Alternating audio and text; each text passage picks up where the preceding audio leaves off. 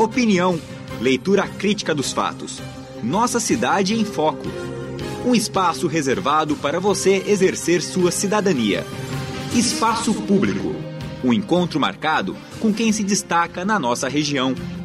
Ideias, projetos, políticas administrativas, direitos e deveres. Tudo de maneira clara e objetiva. Espaço Público.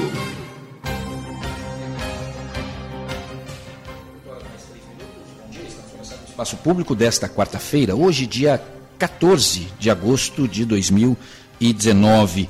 Nós vamos falar hoje a respeito de educação, mídia, internet, redes sociais. Nós tivemos, inclusive, esta semana, na última segunda-feira, a inauguração do Centro de Educação à Distância da Universidade de Taubaté, uma palestra bastante interessante, professor que veio da USP para falar a respeito dessa relação entre educação, novas tecnologias, o novo modo de aprendizado, consequentemente os novos métodos de ensino, ensino híbrido, como que se dá essa relação, que hoje com o aluno ela é diferente do que foi no passado. E para falar a respeito dessa questão de mídia, de educação, nós temos aqui o professor Josué Brasil, que é também coordenador do curso de Publicidade e Propaganda da Universidade de Taubaté, aqui do Departamento de Comunicação Social.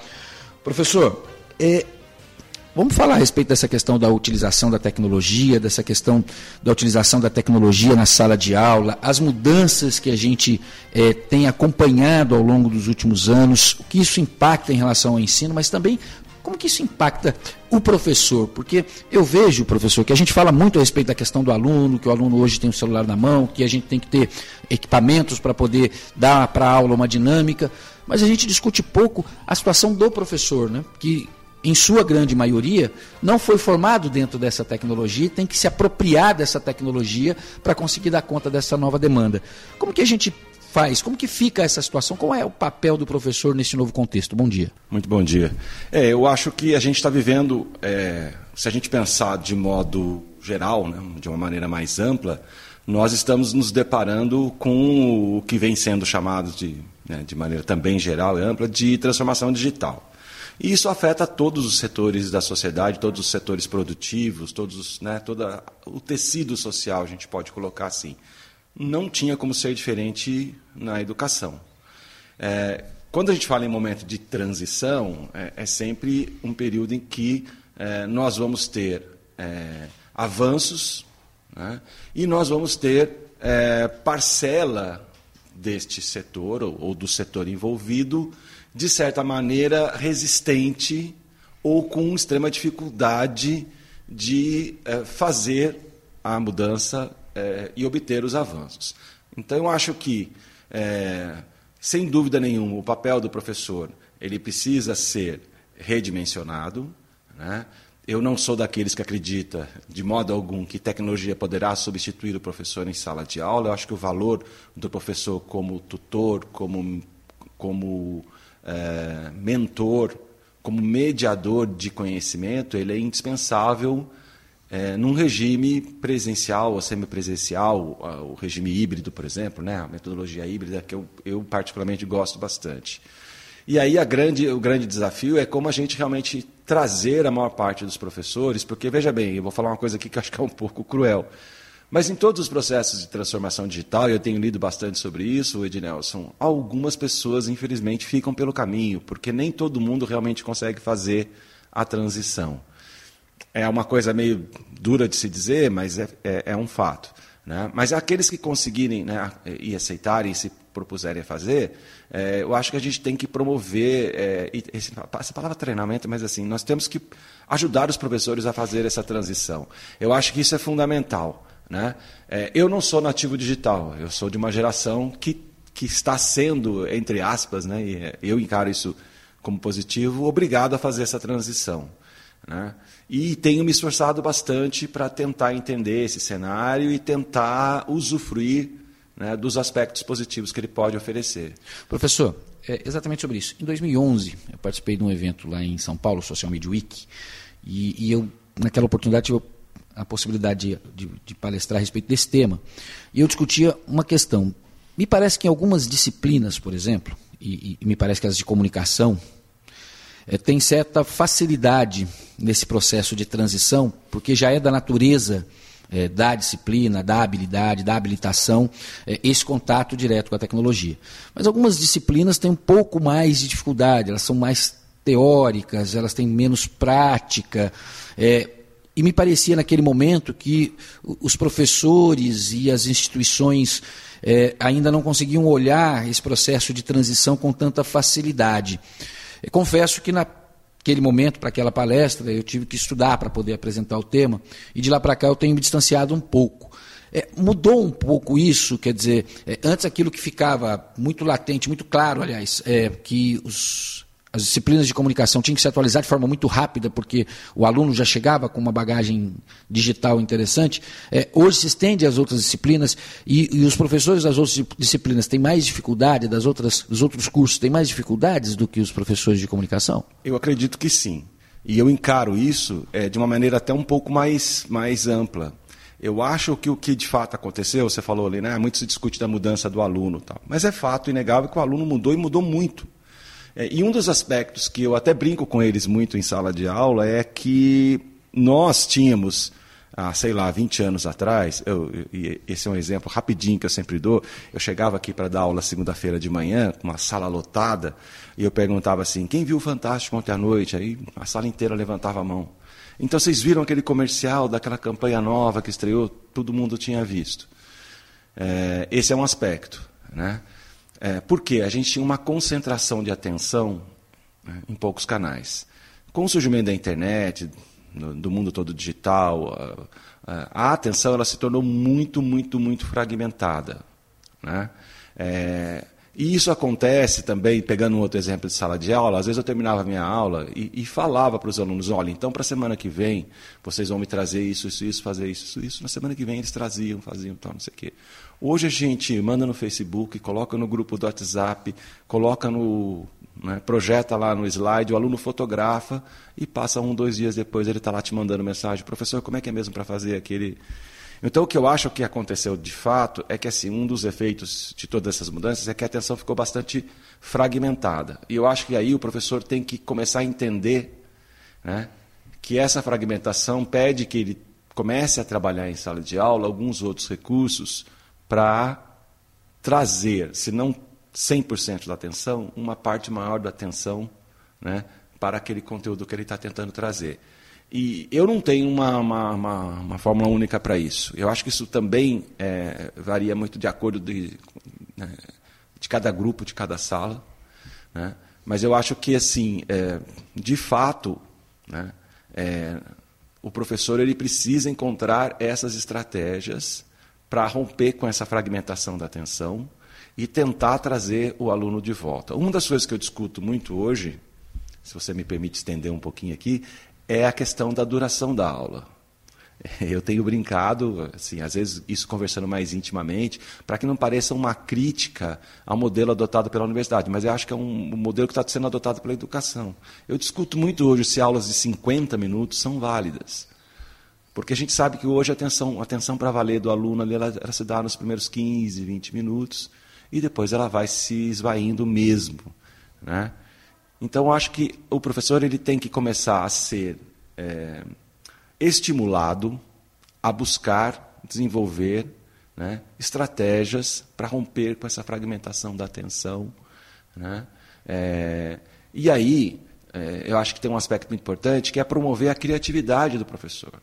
Não é só você dar modelos prontos para ele, dar fórmulas prontas para ele, mas estimular o professor a entender, assim, entenda o grupo que você está trabalhando, entenda a sala que você está trabalhando, e como que você pode propor atividades, dinâmicas, recursos, que possa fazer com que a atenção continue maior por um tempo maior de aula, né? Professor, o senhor falou há alguns instantes sobre um ponto que eu acho que é extremamente importante. O senhor falou do professor como tutor, como mediador. Todos nós fomos criados num sistema educacional em que o professor era o grande detentor do conhecimento. E até em relação à questão da relação com o aluno, né, durante muito tempo, as salas elas tinham um tablado para o professor estar acima e os alunos abaixo, justamente Exato. Por esse processo hierárquico que precisava ser bem claro, né, bem à distância, porque o professor era o detentor desse conhecimento. Hoje essa relação muda né? O senhor coloca como mediador. Como trabalhar isso, como trabalhar essa mudança da mediação, sem que o aluno perca não só a questão do respeito, mas principalmente a questão da confiança naquilo que o professor está falando, né? Porque hoje a gente percebe que o professor é testado a todo instante. A cada fala, o aluno tem um celular na mão para questionar o professor. Como trabalhar isso para que o professor consiga ser esse grande mediador e parceiro hoje do aluno? Eu acho que tem uma coisa no papel do professor que é eu não diria insubstituível, mas que é fundamental na atividade. Assim, o professor é aquele que organiza os conteúdos. Ele dá uma linha condutora para que o aluno consiga se desenvolver dentro daquela disciplina, daquela área de conhecimento. Isso, a gente sabe que os professores, ao longo da carreira, desenvolvem, né? A gente é capaz de pegar um tema, um conteúdo, uma área, e falar, bom, para que os alunos tenham uma compreensão legal, vou falar primeiro disso, depois eu vou trazer isso, depois eu vou trazer aquilo outro, né? Esse é um fato. Eu acho que esse papel do professor, ele continua evidente, apesar de, e aí eu entro no outro aspecto, principalmente essa medialização muito extrema a partir principalmente da digitalização, dos meios digitais, ela promoveu um efeito muito interessante em toda a sociedade, né? E se a gente for olhar para todas as relações do mundo todo, que é a questão da horizontalização. As coisas ficaram horizontais, né? Você não tem, como você mesmo colocou, grandes hierarquias mais. Hoje, a pessoa comum ela tem acesso a um presidente de uma grande empresa, ao próprio presidente da República. A gente vê aqui e nos Estados Unidos os presidentes usando, né, plataformas de redes sociais o tempo todo, e ali eles estão abertos às respostas e aos diálogos. E quando que a gente ia imaginar que isso pudesse acontecer com um presidente da República que era inacessível, né? Esquecendo aí os aspectos ideológicos, né? Ideológicos e até negativos, em alguns casos, dessa postura né, dos presidentes. Mas, enfim, isso se reflete na sala de aula. Então, um aluno ele também não vai mais encarar o professor como aquela autoridade suprema e tal. E eu acho que aí cabe a nós, professores, ainda nesse papel, que eu acho assim, e aí é uma coisa muito minha, tá? Eu posso estar errado em termos de teoria e pedagógica e tudo mais, mas assim, hoje eu vejo o professor, eu procuro trabalhar assim, né?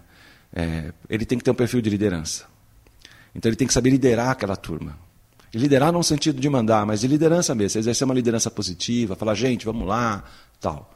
Aí ele faz o papel de mediador ou de tutor, né? E terceiro, ele tem que ser o gestor daquele espaço ali, daquele convívio. Ele tem que exercer um papel de gestão daquilo ali, né? Então ele pode chegar no começo da aula e falar, gente, como é que a gente vai trabalhar hoje? Nós vamos ter isso, ter aquilo, né? A coisa do aluno, às vezes, desafiar o professor, eu acho que depende muito da relação que você constrói. Eu incentivo os meus alunos...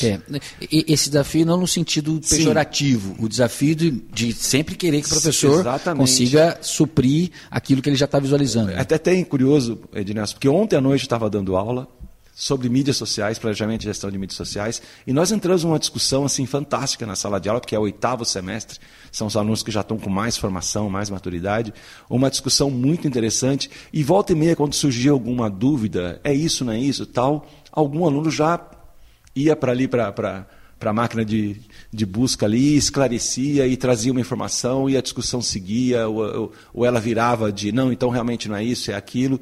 E isso é muito interessante. Eu tenho procurado, na verdade, incentivar isso. Então, às vezes, até na construção dessa questão mais horizontal e de mostrar que o professor não é o dono do saber. Um exemplo recente, eu estava em sala de aula e aí eu exibi um comercial de cigarro.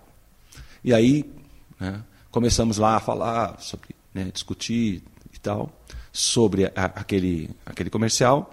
E a certa altura eu falei, bom, toda a propaganda de cigarro ela foi banida tal, e eu não me lembro exatamente o ano. E aí, imediatamente um aluno, né, acho que 15 segundos depois, me disse a data completa, acabei de ver aqui, professor, tal, não sei o quê. Então, acho que isso, num certo sentido, enriquece muito a sala de aula. Então, no primeiro momento, a gente teve aquela reação, o aluno fica no celular, não sei o quê. O nosso aluno ele vai ficar no celular. Hoje a gente sabe que o smartphone é quase que uma extensão dele, né? Cabe a gente, como eu disse no começo, acho que, e eu não tenho muita formação, confesso, teórica para isso, mas assim, encontrar recursos, estratégias para usar isso a nosso favor, né? Porque essas relações elas estarão cada vez mais horizontais. E aí é muito, aproveitando algo que você disse, aqui na comunicação social, a gente convive mais prematuramente com essas tecnologias por uma questão natural, de área de atuação natural.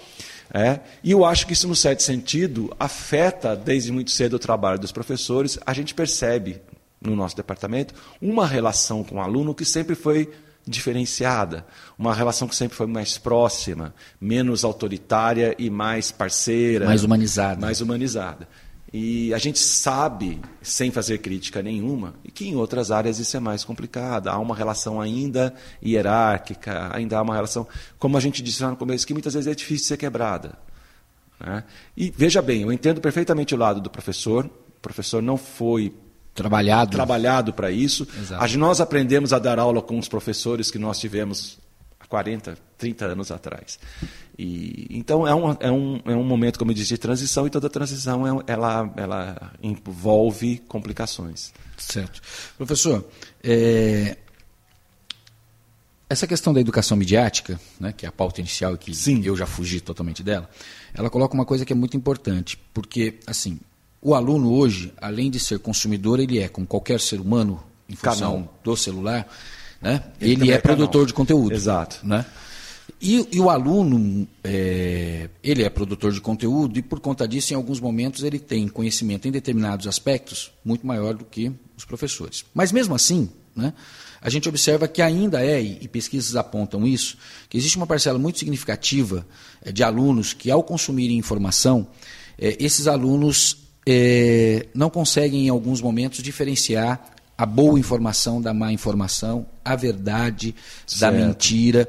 E haveria aí, nesse sentido, então, esse processo de educação midiática para fazer com que as pessoas consigam trabalhar melhor, em tempos de fake news, por exemplo, o discernimento para entender ou buscar as informações da melhor forma possível. Correto. Como que é o papel da instituição, do professor, da educação para esse processo de orientação? Eu acho que começa pela construção do senso crítico, né? Eu acho que ter um aluno com senso crítico, né, permite, né, que ele consiga exercer esses filtros com mais capacidade, com mais facilidade, né? Esse é um aspecto que eu acho assim, primeiro.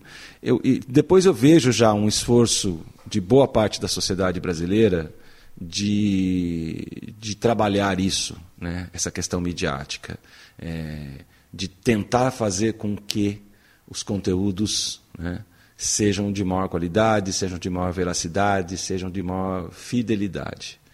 O fato é que, se a gente pensar única e exclusivamente na internet e nas redes sociais, como você disse, é uma coisa que, de um certo sentido, um ponto de vista, nós que gostamos de mídias sociais, redes sociais, é espetacular, porque eu brinco que é como se dessem uma Rede Globo de televisão para a gente e falar, olha, veicula aí o que você quiser, guardadas as devidas proporções, mas um Facebook que tem um alcance gigantesco, um Instagram, e é lógico que daí, como você falou, cada pessoa escolhe o que publicar, publica o que quer, e então fica, num certo sentido, realmente uma abertura muito ampla em termos de informação que está sendo colocada.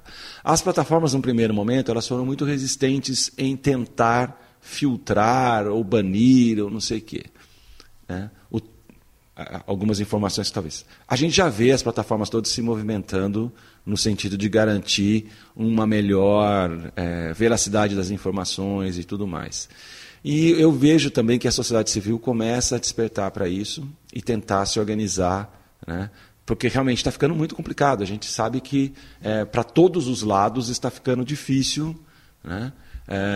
E a gente pode fazer com que a sociedade muitas vezes incorra, ou parte dela, né, parcelas da sociedade, incorram em erros que podem trazer consequências até graves, né? Eu recentemente li um artigo que eu achei fantástico, aí puxando um pouco para a minha praia, que é a questão da propaganda, um artigo fantástico dizendo o seguinte, isso está acontecendo já em parte, as marcas, as empresas começarem a assumir esse discurso e promover o que é correto, o que é ético, abraçarem causas e propósitos, né, professor, que se alinhem com uma sociedade mais transparente, mais verdadeira e ética e confiável, né, do ponto de vista da difusão das informações. Sem dúvida, é importantíssimo esse papel das empresas, mas a escola ainda é o melhor caminho. Sem dúvida. A gente está discutindo aqui em nível de graduação, mas em nível de graduação a gente já pega o aluno, de certa forma, num processo de formação já bastante avançado. Estágio avançado, sim.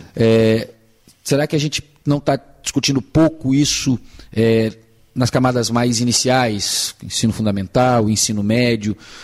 Não está na hora da gente começar a discutir melhor?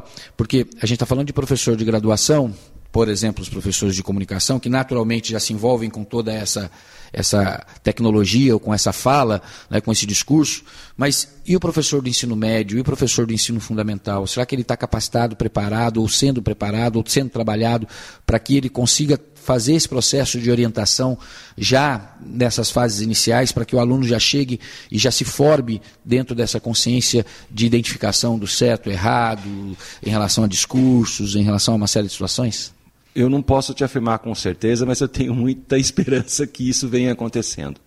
Eu tenho visto as gerações mais jovens já entendendo a realidade, o país, de uma maneira diferente, né? Talvez a escola não consiga construir no fundamental e no médio o senso crítico, principalmente na rede pública, que nós gostaríamos que a população brasileira tivesse conquistado. Mas eu vejo avanços, inclusive, nesses setores. Eu acho que o Brasil precisa dar um passo importante em termos de educação, aqui sem entrar em questões teológicas, mas pensando única e exclusivamente em educação, que eu acho que o Brasil tem que fazer uma aposta muito forte na educação básica, né? Houve, né, no governo anterior, uma preocupação muito grande com o ensino superior, em promover o crescimento do ensino superior. Veja bem, não sou contra, mas eu acho que poderia ter havido um equilíbrio maior de investimentos, né? A educação fundamental, principalmente, que eu acho que é a primordial. É a base, né? É a base. E aí eu vou... Até porque o senhor sabe bem disso, né, professor? Muitas vezes a gente já chega na graduação e a gente pega o aluno que não tem a base para entender aquilo que a gente começa a passar na graduação. Porque a base foi ruim. Infelizmente a palavra é essa, foi ruim.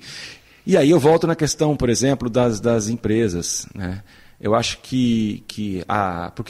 que eu volto nas empresas? Porque as marcas hoje, as empresas, elas vêm sendo entendidas pela população como pessoas, como alguém que está ali do seu lado, participa do seu dia a dia, né? Isso a gente discute muito também quando a gente fala de redes sociais e mídias sociais, né? Essa humanização das marcas.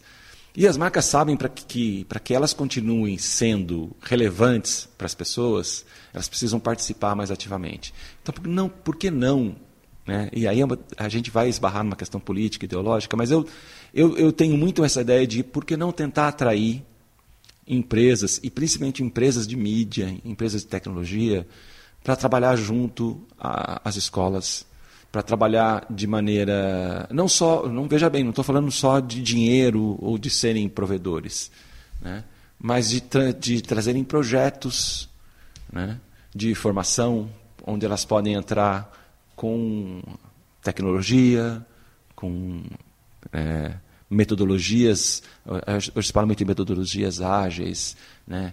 Trazer desde o início para o aluno do ensino fundamental a questão dos processos, e tudo mais, e promover, que eu acho fundamental, e algumas marcas já têm feito isso, essa discussão da ética, da transparência, da veracidade. Mas isso é um dos caminhos. Eu acho que, na verdade, a gente precisa como sociedade, né, cobrar, né, o tempo todo que a gente tenha uma formação de base mais importante. E a gente fala bastante do ensino fundamental, mas há vários estudos no Brasil mostrando que a pré-escola ela é fundamental nessa formação. E a gente sabe a carência que o país tem em relação à pré-escola. A maior parte da população de baixa renda não consegue colocar o filho, né, numa pré-escola para fazer aquela primeira base ali. Eu tenho experiência em casa, a minha filha está em escolas desde que praticamente nasceu, e há uma diferença de desempenho e de nível de aprendizado gigantesco. A gente se esforça muito, trabalha muito para que a nossa filha esteja numa boa escola privada, fazendo um ensino fundamental, do qual eu confesso para você que eu sou absolutamente fã. Hoje todas as você sabe que eu trabalho aqui, moro em Santo André, mas as chances que eu tenho de frequentar a escola da minha filha, de estar lá, de entrar na escola e conhecer e conversar com os professores, com os coordenadores, para mim é gratificante, porque eu vejo um esforço muito interessante, muito bacana. A escola promoveu uma enorme transformação nos 2 últimos anos, né, de cultura e de forma de ensinar e de promover mudanças nos espaços físicos, que também é fundamental. A gente tem uma escola que ainda é uma escola muito quadrada, salas quadradas, retangulares, com o palco, como você disse, e os alunos lá embaixo. Esses espaços também precisam ser transformados. Né? Professor, é um tema que daria aqui a manhã inteira de fala. Sim. Infelizmente, o tempo se esgota. Gostaria de agradecer a sua participação. Eu acho que a gente tem que retomar essa fala, retomar essa discussão, porque a gente precisa refletir sobre isso. Né? Porque se as mudanças estão acontecendo, a gente precisa falar mais sobre ela, até porque tem um outro aspecto que a gente não tocou e que é importante que a gente toque, porque assim, a gente está cobrando o professor que se adeque, a instituição que se adeque, o professor que se adeque a essa nova realidade do aluno, mas tem um outro lado do processo que a gente pouco discute, que é, por exemplo, a questão dos pais. Sim. Porque se o pai não tiver essa consciência de que a escola precisa mudar esse modelo, que precisa mudar esses espaços, ele vai olhar para esses espaços com estranhamento, vai questionar muitas vezes o professor e a instituição de ensino, porque ele também foi formado num outro padrão. E Exato. Talvez ele não consiga entender essas modificações, e o questionamento pode ser ruim, porque ele não consegue ter a percepção de como que as coisas estão diferentes. Então, eu acho que a gente também precisa discutir esse aspecto, esse outro lado da história também, que é a participação mais efetiva dos pais nesse processo. Com certeza. Eu gostaria de agradecer aqui a oportunidade, mais uma vez, estar aqui e poder trocar ideias, que é uma coisa que eu acho sempre muito salutar e adoro, que é bater papo e trocar ideias. E só para fechar, eu acho que assim, quando a gente está falando nessa educação midiática, eu acho que se a gente pode colocar um ponto aqui, que não como ponto final do assunto, mas que fique para reflexão, eu acho que todos nós, todos os entes aí desse processo educacional, temos que nos abrir aos processos midiáticos, ao uso das tecnologias midiáticas, como parceiro, como amigo, né, e como um possível grande colaborador para que a gente atinja resultados melhores em termos de educação. Como eu disse no começo, não é fácil, é um processo de transição, mas eu acho fundamental que a gente mude esse modo de entender a tecnologia não como uma inimiga, como uma concorrente ou como algo que só traga malefícios para os nossos alunos, para os nossos filhos, mas sim como algo positivo. Toda a evolução humana experimentou aspectos positivos e negativos, e essa transformação digital que a gente está vivendo não é diferente disso. Mas é muito melhor quando a gente pega os aspectos positivos, trabalha eles de maneira interessante, adaptando, repensando, fazendo um uso criativo e transforma em parceiro do nosso sucesso. Perfeito. Obrigado, professor, pela participação. 8h31. Chegamos ao final do Espaço Público. Conversamos hoje com o professor e coordenador do curso de Publicidade e Propaganda do Departamento de Comunicação da Universidade de Taubaté, Josué Brasil. Chegamos ao final. Agradeço mais uma vez a sua audiência e a gente deseja a todos um ótimo dia. Espaço Público.